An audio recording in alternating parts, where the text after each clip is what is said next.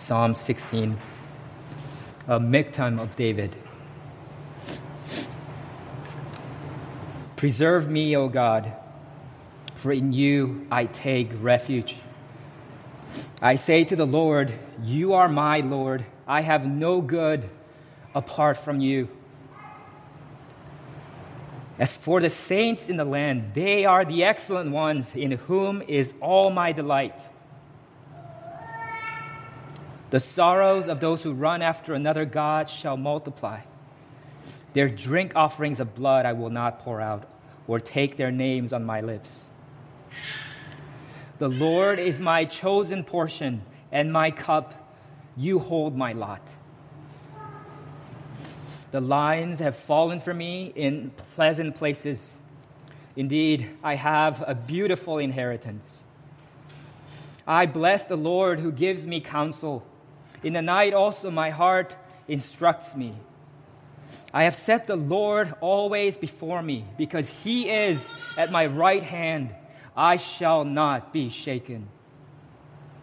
Therefore, my heart is glad, and my whole being rejoices. My flesh also dwells secure. For you will not abandon my soul to Sheol, or let your Holy One see corruption. You make known to me the path of life. In your presence there is fullness of joy. At your right hand are pleasures forevermore. This is God's holy and authoritative word. People everywhere in the world are alike in the sense that they all desire two things. They desire security and they desire happiness. We want to be secure. We want to be protected from unforeseen disasters, and so we buy insurances and seek financial security. We want to be protected from threats of diseases, so we exercise, eat healthy, and get vaccinated. We want to be protected from the threat of intruders, so we get security systems and cameras. We seek physical security. We also want social security, not the government benefits, but security in our relationships, in society. So we fastidiously avoid undesirable social situations. We try to ward off potential embarrassment. We seek significant others who can grant us social security. But it's not security alone that we seek. We also seek happiness. We earn and save money so that we could buy things that make us happy. We cultivate relationships with people that we enjoy. We eat and drink tasty things. We seek pleasure and happiness in the shows we watch, the places we travel to, in the activities that we do. But the human desire for security and happiness always face an insurmountable roadblock called death. Doesn't matter how successful you are. Doesn't matter how rich you are, how beloved you are, how famous you are, how respected you are, how happy you are. Death brings an end to it all. Life insurance might provide for your loved ones, but there is no thing that actually insures your life.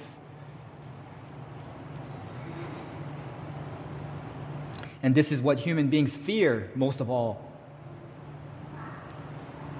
They want security from death itself. But do they dread it and hide from it? Death comes knocking on every single person's door all the same. Psalm 16 is attributed to David. No one knows what a miktam is, but we know that David had many close brushes with death.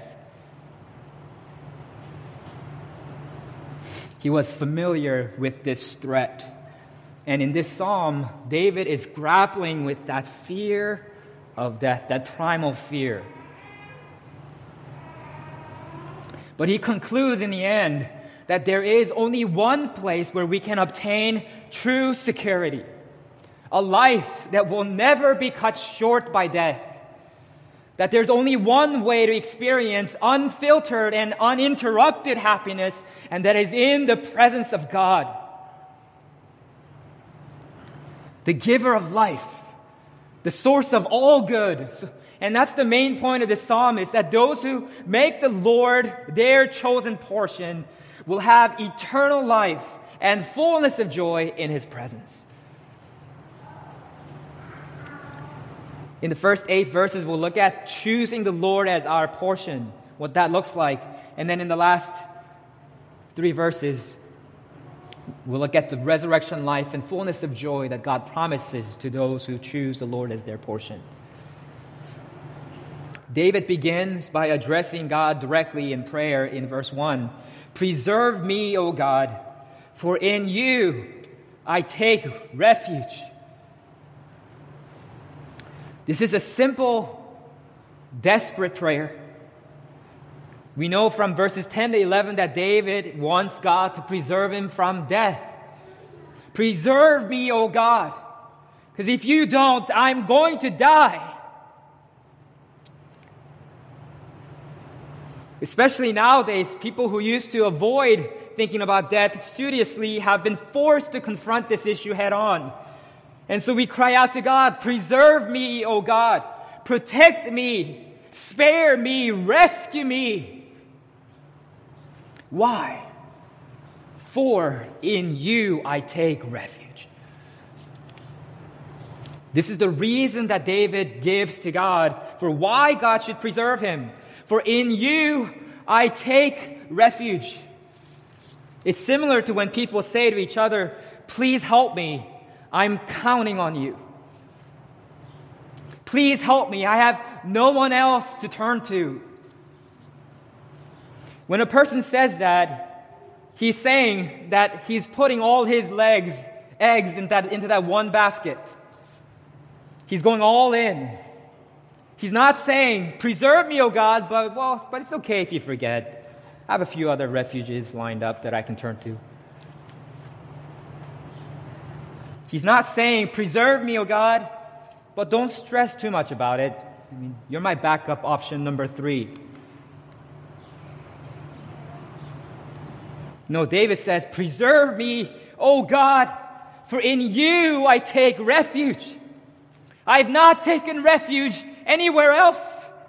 In you I take refuge. I have nowhere else to turn. I'm counting on you.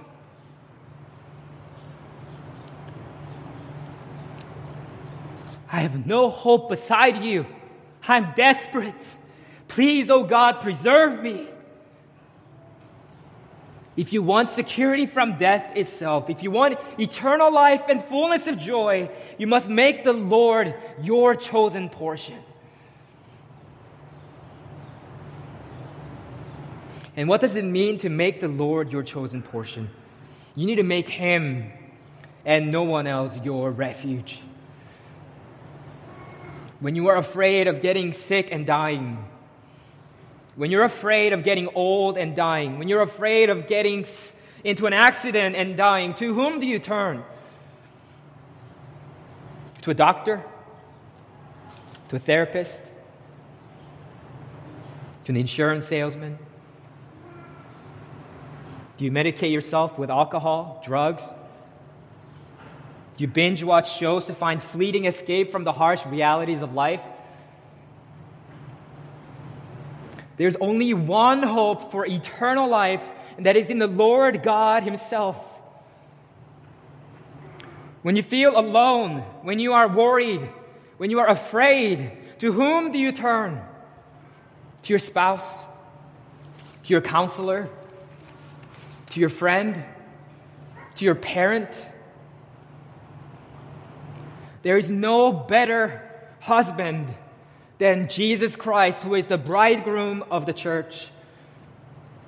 And there is no better friend than Jesus, who laid down His life for His friends. There's no better counselor than the Holy Spirit, our comforter.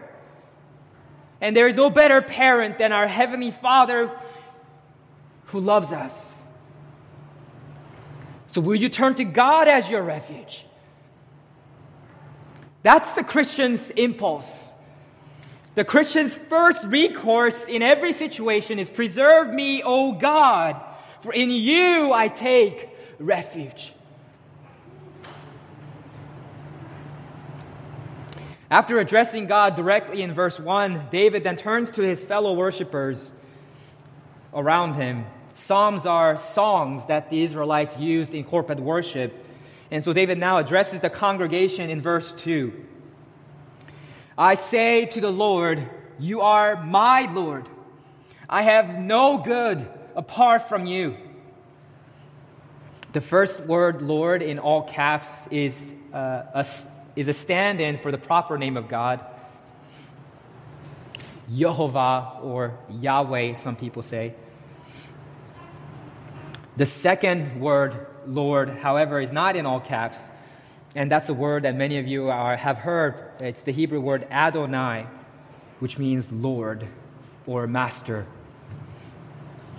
David is saying, I say to Yehovah, you are my Master. I have no good apart from you. I have not pledged allegiance to other gods. I have not worshipped any other gods. I say to you, Yehovah, you alone, you are my master, and I am your servant. To make the Lord our chosen portion is to pledge allegiance to Him as our master. To submit our purposes to His, to align our priorities with His, to subject our desires to His. It means to say with the psalmist, I have no good apart from you. To put it another way, all that is good that I cherish is within you. I desire nothing besides you. All that makes my life worth living, I have found in you. To use the words of Psalm 73, 25 to 26, whom have I in heaven but you? And there is nothing on earth that I desire besides you. My flesh and my heart may fail, but God is the strength of my heart and my portion forever. Jesus said to His disciples in Matthew 16, if anyone would come after me, let him deny himself and take up his cross and follow me. For whoever would save his life will lose it, and whoever loses his life for my sake will find it. For what will it profit a man if he gains the whole world and forfeits his soul? Or what shall a man give in return for his soul? To take up one's cross and follow Jesus is to die to oneself, to subject oneself completely to the will of the Lord Jesus Christ, to make Him your only portion. That's what Psalm 16 verse 2 means. I have no good apart from you. You're all the good I seek. My deepest desires, my loftiest hopes, my greatest dreams are all found in you, Lord.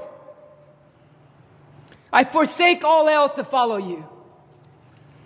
That's what it means to make the Lord your chosen portion, to pledge allegiance to Him as your master. And as David's addressing the congregation, he can't help but express his affection for them as well. He says in verse 3, as for the saints in the land, they are the excellent ones in whom is all my delight. The word saints is literally holy ones. It's a word that parallels the word translated holy one in verse 10. It means consecrated people. Those who are specially set apart for God. When you make the Lord your portion, you can't help but delight in the Lord's people.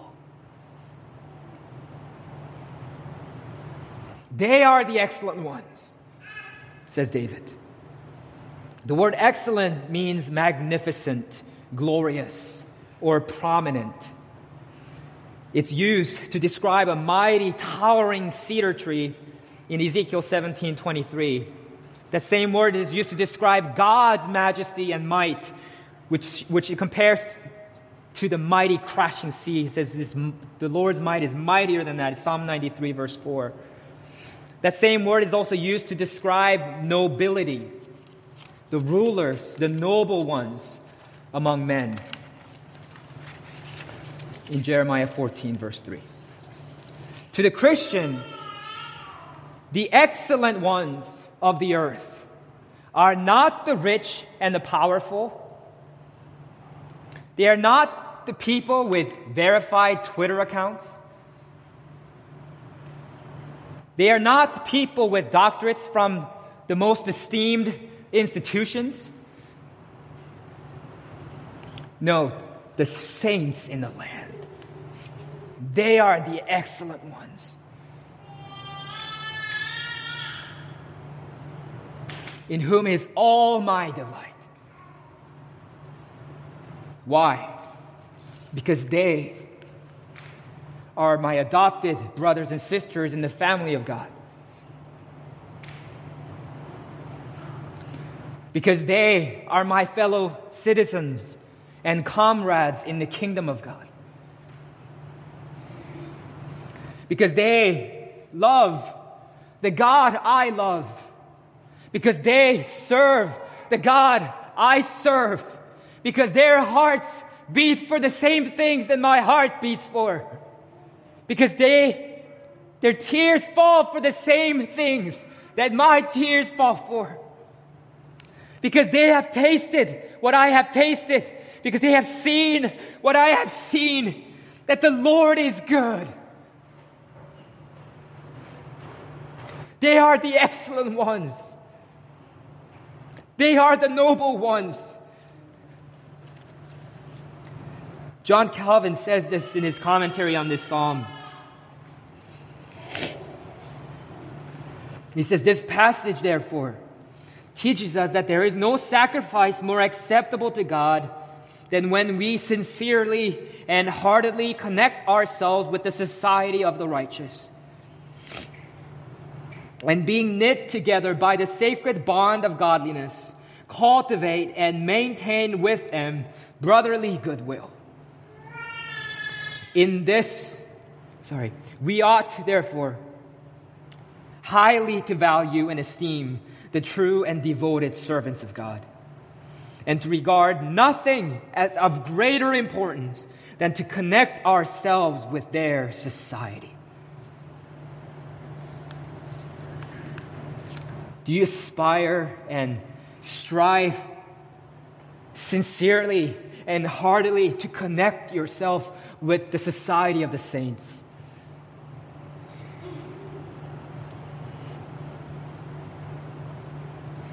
This Resurrection Sunday and every Sunday, there is nowhere else I would rather be.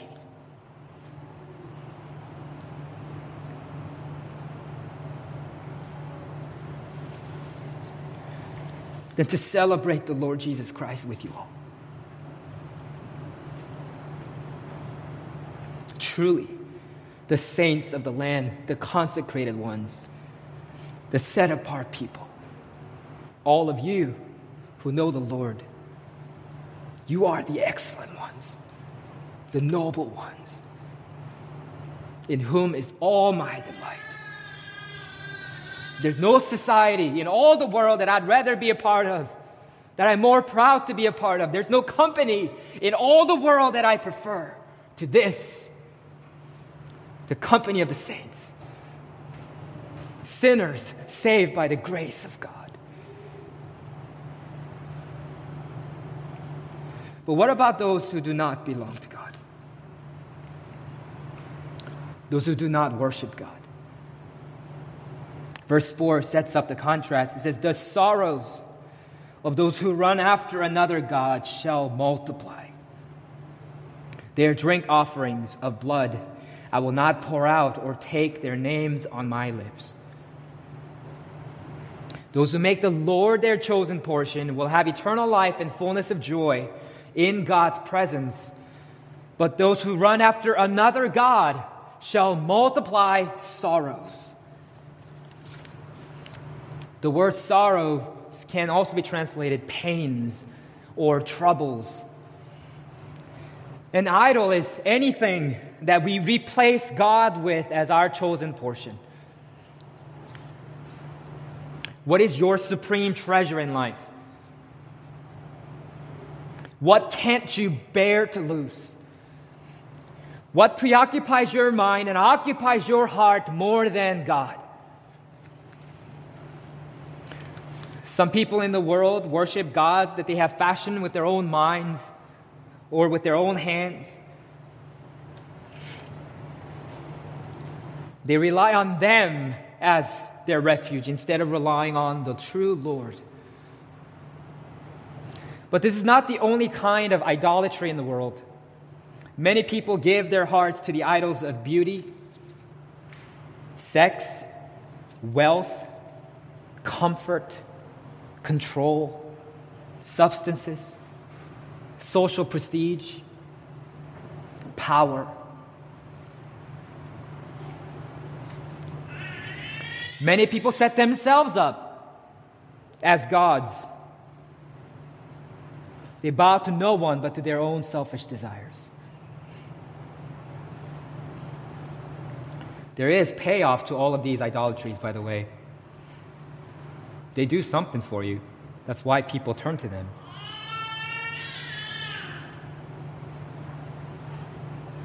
However fleeting it may be. But eventually, the bill that they can't pay comes due sooner or later. Because running after another God multiplies sorrows.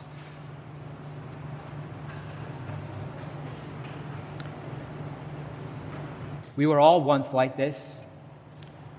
Some of you may still be running after other gods. And I implore you, because you will surely be disappointed. You will surely become enslaved to these idols. It will surely end in death. You will not find the security and happiness that you are looking for.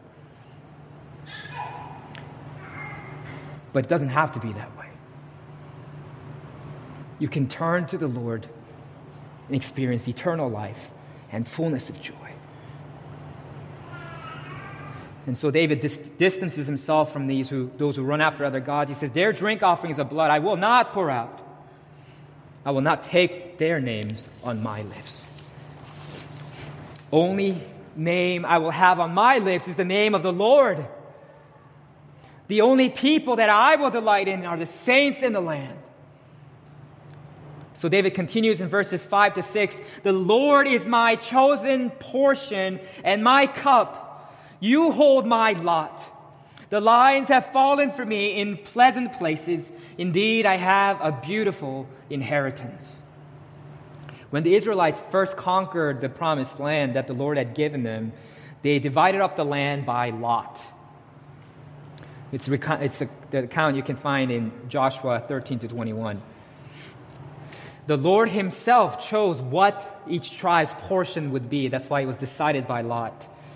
And in the ancient world, in an agrarian society, land was everything. It was your very livelihood.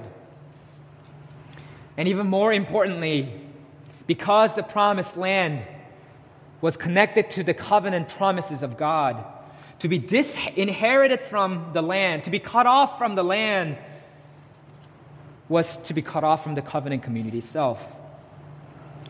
So each tribe of Israel had its chosen portion or an allotted portion. And David belonged to the tribe of Judah, which had its allotted territory. But David was also familiar with the bitter experience of being disinherited, of being excluded from the land of Israel and being alienated from the people of God. In 1 Samuel 26, 18 to 19, David is chased by King Saul, who, because of his envy of David, tries to kill him. And David says this to Saul, "Why does my Lord pursue after his servant? For what have I done? what evil is on my hands. Now therefore let my lord the king hear the words of his servant. If it is the Lord who has stirred you up against me, may he accept an offering. But if it is men, may they be cursed before the Lord. For they have driven me out this day, that I should have no share in the heritage of the Lord, saying, go serve other gods. David knew from personal experience the bitterness of being driven out from the promised land. He knew the feeling of being told, you have no share with us. Go and serve other gods. But David learned from that lonely, painful experience how to claim the Lord alone as his chosen portion and cup.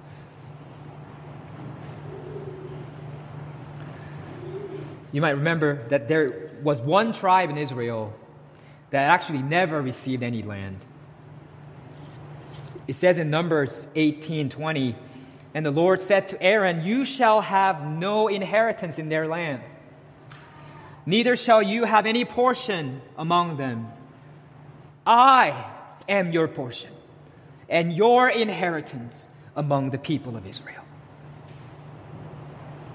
The tribe of Levi, the priestly tribe that Aaron belonged to, received no inheritance or portion because God said to them, I am your portion. You have no land to farm, but I will provide for you. You have no portion, but I will be your portion. Instead of working the land, you will serve me in my temple. I myself will be your inheritance. And David is grabbing a hold of that language, that promise here in verses 5 to 6 when he says, the Lord is my chosen portion and my cup. You hold my lot. The lines have fallen for me in pleasant places. Indeed, I have a beautiful inheritance. David is using the language of land allotment figuratively, not literally. The word translated pleasant places in verse 6 is the same word that's translated pleasures in verse 11, to refer to the eternal pleasures that you find in the presence of God alone. So David is not saying that God has given him a generous, bountiful portion of physical land. He's saying that the Lord himself is his allotted portion and cup, as was the case for the Levites. Because those pleasures forevermore are found in God alone. If David were referring to literal land here, this verse would only apply to rich and prosperous Christians who can look around themselves at the poor and less fortunate people around them and say smugly, oh, the lines have fallen for me in pleasant places. Indeed, I have a beautiful inheritance. But that's not what this verse means at all. Instead, it means that if you make the Lord your chosen portion, if you make the Lord your inheritance, you will be satisfied in Him. Do you think the Levites felt snubbed when they were omitted from the land allotment? Do you think they felt shortchanged? Well, actually, God, that's nice of you to offer yourself as our portion inheritance, but I'd really like that real estate over there instead. You see that one over there with the grass and the well on it? No way. Not a chance. But isn't that what we do, brothers and sisters, so often? God has offered up Himself to us. He has given us His very heart. He has given His only Son, Jesus, for us. He has poured out His very Spirit into our hearts. And then we say, well, I'd really like that house.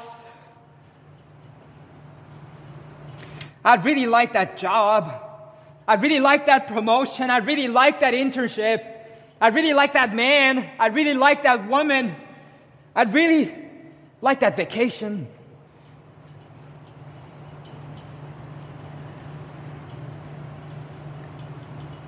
God, I think I'll feel like the lines have fallen for me in pleasant places if you get that thing for me. But God says to us, I am your portion.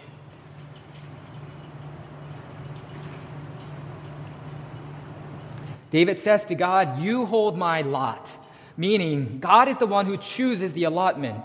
God is the one who holds David's fate, his destiny, his lot in life in his hands.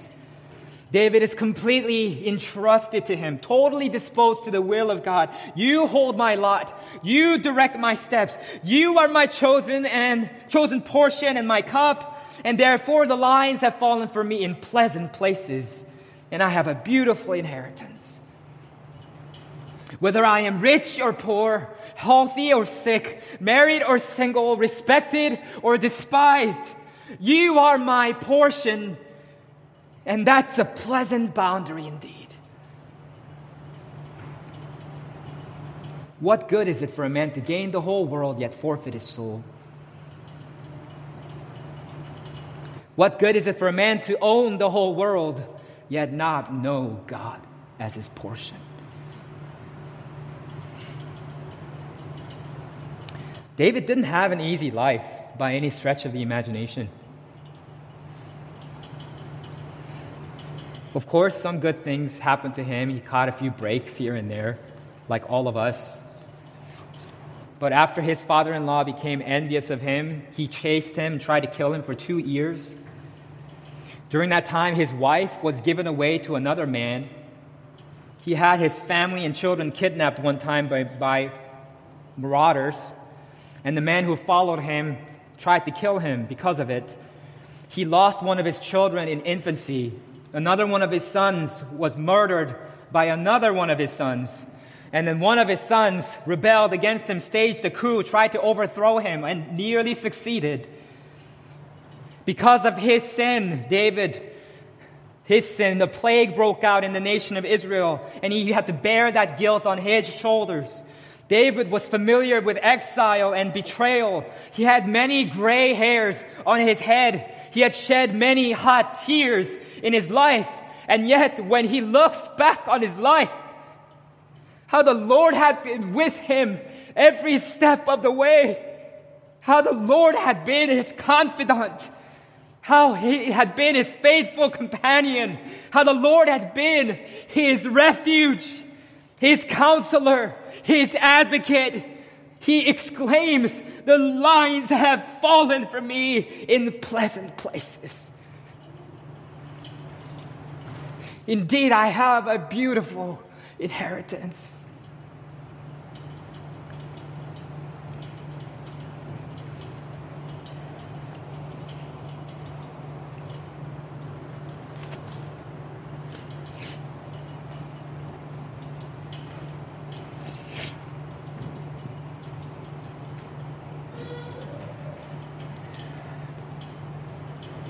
I know your life is not easy.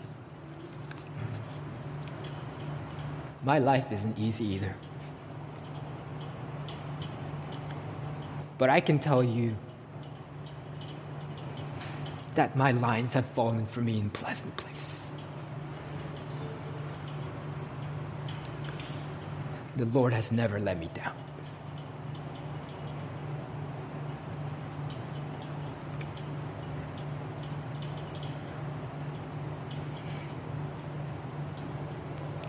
David continues to explain what it means to make the Lord his portion in verses 7 to 8. I bless the Lord who gives me counsel. In the night also my heart instructs me. I have set the Lord always before me, because he is at my right hand. I shall not be shaken. Most of us know what it's like to be kept up at night worrying about something. Maybe a hard conversation you had earlier that day, or a painful experience, or some difficult decision you have to make, and you find yourself tossing and turning on your bed into the wee hours of the night. And in those times, David says, it's the Lord who gives me counsel. In the night also, my heart instructs me. The word night is actually plural in the original Hebrew. Some of you know what it's like to have many restless nights. In your nights racked by anxiety, in your sleepless nights, in your forlorn and lonely nights, God is there to give you counsel. David says, I have set the Lord always before me. Because he is at my right hand, I shall not be shaken. Similar to the way we use the expression right-hand man, the right side, which is most people's dominant side, is a metaphor for where help and deliverance usually comes from. Back in those times in court, the witness for the defendant stood on the right side. The Lord is at your right hand to defend you, to advocate for you, to counsel you. He has your back. He is your strong supporter, your tireless advocate. He will come to your aid. He will come to your defense. So set him always before you. And when the Lord is set before us, we shall not be shaken.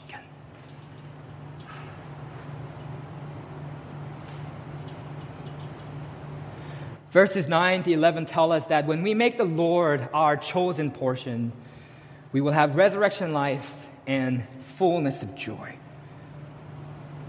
He says in verse 9, therefore, my heart is glad, and my whole being rejoices. My flesh also dwells secure.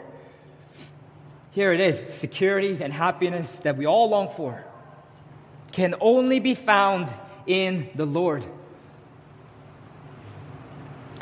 When we claim the Lord as our chosen portion, our hearts will be full of gladness. Our whole beings will rejoice. And even our flesh, our body, will dwell secure. Why?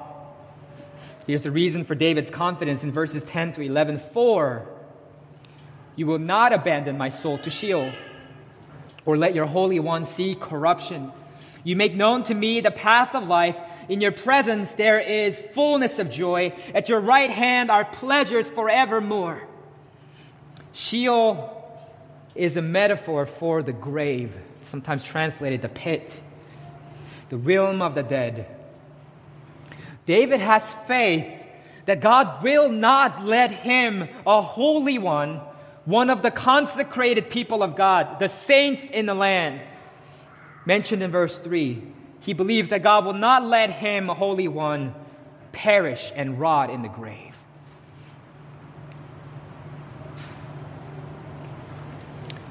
God, you've been with me all the days of my life. You've delivered me time and time again. You have been by my side at my right hand through all the ups and downs of life. And will you now abandon me to the grave? David thinks not. You make known to me the path of life. John 5:26 says that God has life in himself, meaning he is the original source of life. All other living beings have life that's derived from God's life, but God has life in himself. Job 33 verse 4 says, the Spirit of God has made me, and the breath of the Almighty gives me life. Lord, I've taken refuge in you, David is saying, the giver of life. You are my allotted portion, my inheritance. How can then I perish in death when you're the giver of life? How can I experience anything other than lines fallen in pleasant places? So David has full confidence. You will not abandon my soul to Sheol, or let your Holy One see corruption. But David's hope was not fully realized at that time. He later died in old age because he was speaking prophetically of Jesus Christ, the Messianic King who will rise up from the descendants of David to be the new and better David who fulfills that everything David could not. He's the one who fulfills this psalm and brings this resurrection, eternal life, and fullness of joy to fruition among God's people. If you have your Bibles, please turn to Acts chapter 2, verses 22 to 32 with me. I preached on this a few weeks ago. It says in Acts 2, 22 to 32, "Men of Israel, hear these words. Jesus of Nazareth," this is Peter preaching, "Jesus of Nazareth, a man attested to you by God with mighty works and wonders and signs that God did through him in your midst, as you yourselves know. This Jesus, delivered up according to the definite plan and foreknowledge of God, you crucified and killed by the hands of lawless men. God raised him up, losing the pangs of death, because it was not possible for him to be held by it. For David says concerning him," and then he quotes from Psalm 16, "I saw the Lord always before me, for he is at my right hand, that I may not be shaken. Therefore my heart was glad, and my tongue rejoiced. My flesh also will dwell in hope. For you will not abandon my soul to Hades, or let your Holy One see corruption. You have made known to me the paths of life. You will make me full of gladness with your presence." Brothers, this is Peter explaining this psalm, "I may say to you with confidence about the patriarch David that he both died and was buried, and his tomb is with us to this day. Being therefore a prophet, and knowing that God has sworn with an oath to him that he would set one of his descendants on his throne, he foresaw and spoke about the resurrection of the Christ, that he was not abandoned to Hades, nor did his flesh see corruption. This Jesus God raised up, and of that we all are witnesses." Every human being dies because every human being has sinned, with the exception of Jesus, the Son of God and Son of Man. Romans 6:23 says that the wages of sin is death. That is the inevitable consequence of sin. But that same verse also says the free gift of God is eternal life in Christ Jesus our Lord. Jesus, the only human being that should not have died a gruesome death on the cross 2,000 years ago because he was God's chosen one, our representative, our king. And he died the death that we should have died. He bore the punishment that we deserved for our sins. And on the third day, which we celebrate today, on Resurrection Sunday, he was raised from the dead. And of that, the apostles bore witness. And of that, the church of every generation since, and we today bear witness. Jesus says, "I am the resurrection and the life. Whoever believes in me, though he die, yet shall he live." Do you believe this? It's normal for us mortal beings to fear death. It's okay to be afraid, to acknowledge it, to face it. But don't stay there. Speak to yourself this truth: the Lord will not abandon your soul to Sheol, or let his Holy One see corruption. Those who make God their chosen portion will not be abandoned to the grave. When Christ returns, he will raise up our body so that we can enjoy eternal resurrection life in God's presence. And then this confidence that David had with two will be rewarded. And we will dwell together where there's pleasures forevermore.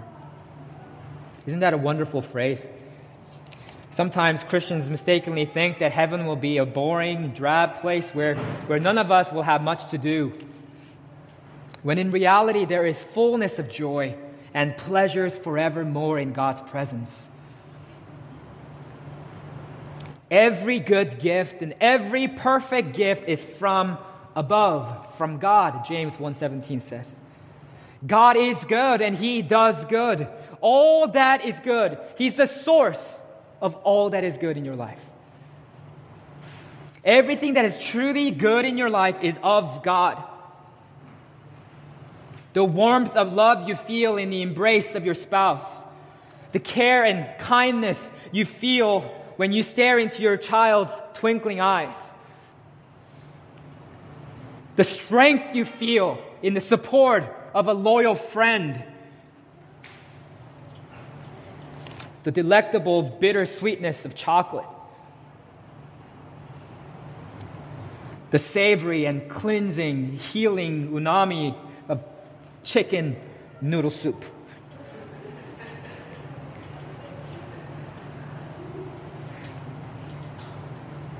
The smell of roasting coffee beans or freshly baked bread, the glistening sunlight over the ocean, the full moon and stars on a clear night sky, the elegance of a math or a physics equation, the entrancing beauty of music, the grandeur of the Alps, all that is good in this life that you can think of has its origin in God Himself.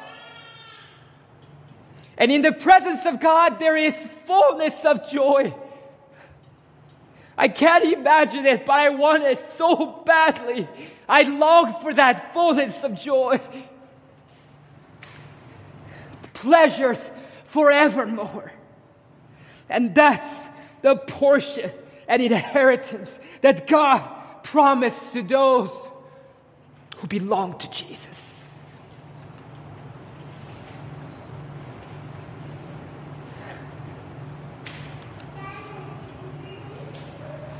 The cheap thrills and fleeting pleasures that this world, the flesh, and the devil tempt us with are pale, anemic imitations of the real thing.